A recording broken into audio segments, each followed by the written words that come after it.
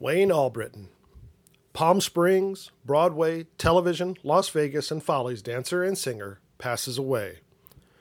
Born in Jackson, Mississippi, Wayne, whose 5-decade performing career took him from Broadway to Hollywood, to Europe, to Las Vegas, and ultimately to Palm Springs, has passed away. He was 78. According to his wife, Greta, he died on Saturday, July 24th, of natural causes in Palm Springs.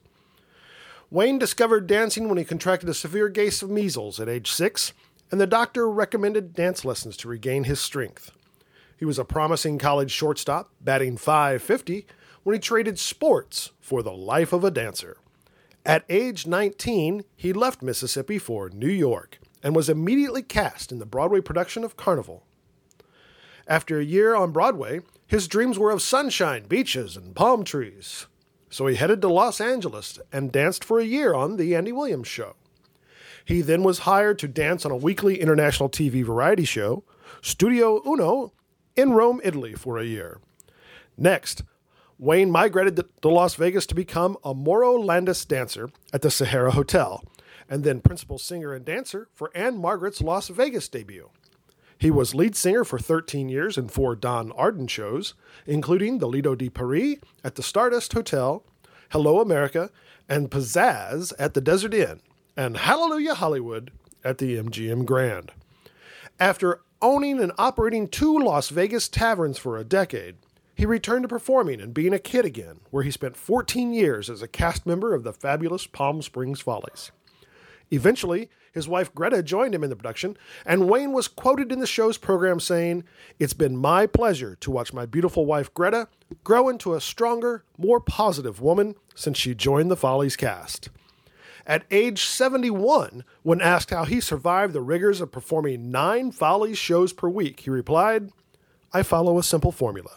I just do it. I show up, I suit up, and I shut up." For anyone who ever watched Wayne perform, his joy and enthusiasm for his art leapt off the stage and into the hearts of everyone in the audience. In addition to his wife, Wayne is survived by 2 nephews and a niece. A memorial is to be announced at a later date. Sentimental journey.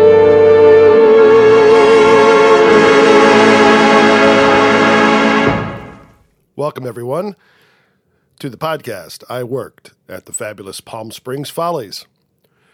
Today is a sad day. Many of you by this point might have heard that we lost one of our great Follies dancers and entertainers, Wayne Albritton. Wayne was on my list of people to interview.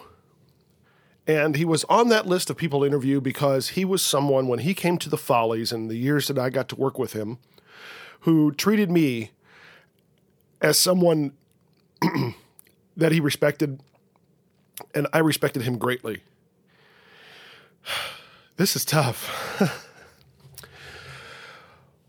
Wayne, if you get a chance to look at any of his pictures on his social media, or if you get the chance to go through any of the Follies videos that are on YouTube, I know Greg Purdy has posted some on Facebook for you to look at, some interviews and things like that. The one thing you'll notice about Wayne is he always has a smile on his face. And I can't recall a time that he didn't when I worked with him. No matter how strenuous the dancing number was or whatever he needed to do, he did it with a smile on his face. I don't recall a lot of Wayne's backstory. That's why I wanted to have him on. I know that he and his wife Greta moved to Las Vegas for a time after the Follies closed, and then I believe they moved back to Palm Springs. Wayne had one of those good old boy Southern accents about him as well. And I think that's one reason that I connected with him as quickly as I did, coming from the Midwest. Not only did he always have that smile on his face, he was always one to jump in and lend somebody a hand and help out however he could at the Follies. I don't think I ever heard him say no as far as being asked to do an act or anything like that. And one of the most amazing acts that I ever saw Wayne do was his whip cracking act. And if you look on his social media site, you'll see a picture of him in his backyard cracking his whip. And it was incredible. And he worked on that religiously. He always wanted to make sure that thing was right. And we were doing a cowboy act in a spring number. Gosh, I don't know. Was it spring of 2000 maybe or spring of 1999? I really don't know. I can't recall right now. And wow, he worked on that whip crack all day long, it seemed like. Anytime he could get free time on that stage, he was working on it. He would work on his dance routines anytime he could get on that stage. I can recall many mornings coming in when we wouldn't necessarily have a rehearsal scheduled yet, and Wayne would be there early, and Wayne would be there working, perfecting his dance moves however he could, always with a smile on his face, 100% of the time. It's incredible. And he was always the type of person, even years after I left the Follies, the couple of times that I went back and did things for Mr. Markowitz or just went to see the show, after I left. In the 10 or 12 years after I left, I visited almost every year to either work or just see the show. But man, when you saw Wayne, one of the first things he did, he would see you from across the room and he would light up. And he wouldn't wait for you to get to him. He would come to you. And he would come to you, and he had this way of sticking his hand out to shake your hand. And he did it robustly, and he did it with a smile. And then he'd wrap that arm around you and give you a hug. Just an amazing man all around. We're going to miss him. And there's not a lot of people like that anymore. And a lot of the people that I worked with at the Follies, a lot of our performers, most of them, 99% of them, were like Wayne. They're happy. They were always glad to see you. They were hard workers. It's not to say that every performer was that way.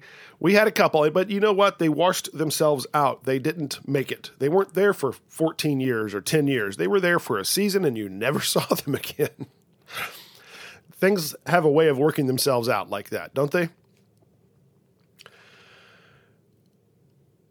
And I can recall one of my favorite stories that occurred during that time when Wayne was doing his whip act for that cowboy number.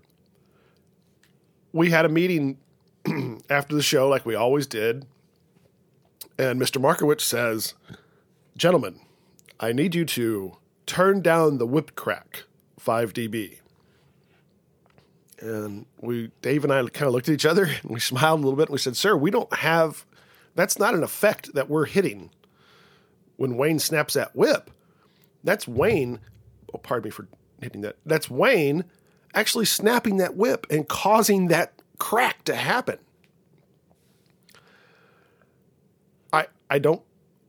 I have a recollection of Mr. Markowitz not believing us right away. So, and I'm not exactly sure how that happened because he watched it. He was there during rehearsals. He knew what was happening, I thought. But this may have been one of those just incidental things that, he was just watching when Wayne cracked the whip in rehearsal. Because it happened kind of early in either the rehearsals or just after we started that number in the show. I'm not 100%. And you can't blame Mr. Markowitz. I mean, if you ever saw Mr. Markowitz sitting in his captain's chair out in the house during those rehearsal times when we were building shows, he was wide open to somebody coming up to him and asking him a question or showing him some paperwork or showing him a video or us going up and having him listen to a song. And, he got pulled in not even a million different directions. I don't know how many directions he got pulled in. It is unfathomable that he was able to always concentrate and get what he wanted out of the performers and out of us as technicians. I mean, people coming up to him asking him what color he wanted the seats to be, or the lighting looks, everything. So you don't blame Mr. Markowitz, or blame's not even the right word, but you can't fault him for missing something as tiny as this, because we did sound effects for literally everything. We might do a sound effect for you walking across the stage. We might do a sound effect for flipping your hair. We did a lot of those things. And I guess we had to go in. We called Wayne in and put Wayne on the stage, and he starts cracking that whip. And Mr. Markowitz was like, well, okay then, fellas, I guess you're right there. He is making that noise. And I believe that he tried to get Wayne to turn the noise down as well. Unsuccessfully. I don't think you can control how loud that noise is, because if you don't hit the whip right, it just doesn't make noise. It's only going to make the noise once. It has to unfold and with the right amount of speed and flick of your arm and all these things that are involved there. And it was a real bullwhip. There was a real danger of somebody, stepping into the wrong spot and getting hit with that thing. So great care was taken to make sure that the staging was correct, that when Wayne did his bullwhip, no one else could get in line of that bullwhip, because it would have hurt dramatically. And I don't remember Wayne getting hit with him himself. I've seen guys crack bullwhips and wound up hitting themselves with it. I don't ever remember that happening with Wayne. And that was just one of the funny times. I mean, Wayne took it in stride, and we just moved on from it. Turn that whip down a few dB, fellas. And of course, in a small theater like the Follies, things could resonate for days out there coming off the stage. So Wayne will be missed, and I'm kicking myself with regret at this point for not getting a hold of Wayne sooner, because I know that if I had sent Wayne a note, he would have called me up probably within minutes to say, let's do this now. I've got time. What are we waiting for? Let's do it. So he'll be missed greatly, because he was truly one of the greats, one of the happy people. He was happy to do his job. And to him, it wasn't a job. It was what he did. It was his life. It was his passion. His love next to Greta. I'm sure that his love for Greta was the only thing that was greater than his love for performing and for making things right. I'm not going to apologize for cracking up here a little bit, because this one stings. It really does. And it's taken a couple of days to hit me, and it just hit me all of a sudden. So I wanted to get this out there. Please, if you're still in touch with any of your Follies friends, tell them hi. Tell them how much you enjoyed what they did for you at the show. Tell them you appreciate the years that you had there, or the times that you went to see the Follies if you were a patron. Because it truly was, it's almost like it's a dream now that show was there. It really is. And it's a great dream we want to continue to have. Thank you for listening on today's I Worked at the Palm Springs Follies podcast. I will try to get some more insight into the life of Wayne to bring to you later. I just wanted to get this out there now to show how important his happiness was to everyone at the Follies and to everyone that saw him perform. We appreciate every one of you. Thank you for joining us today.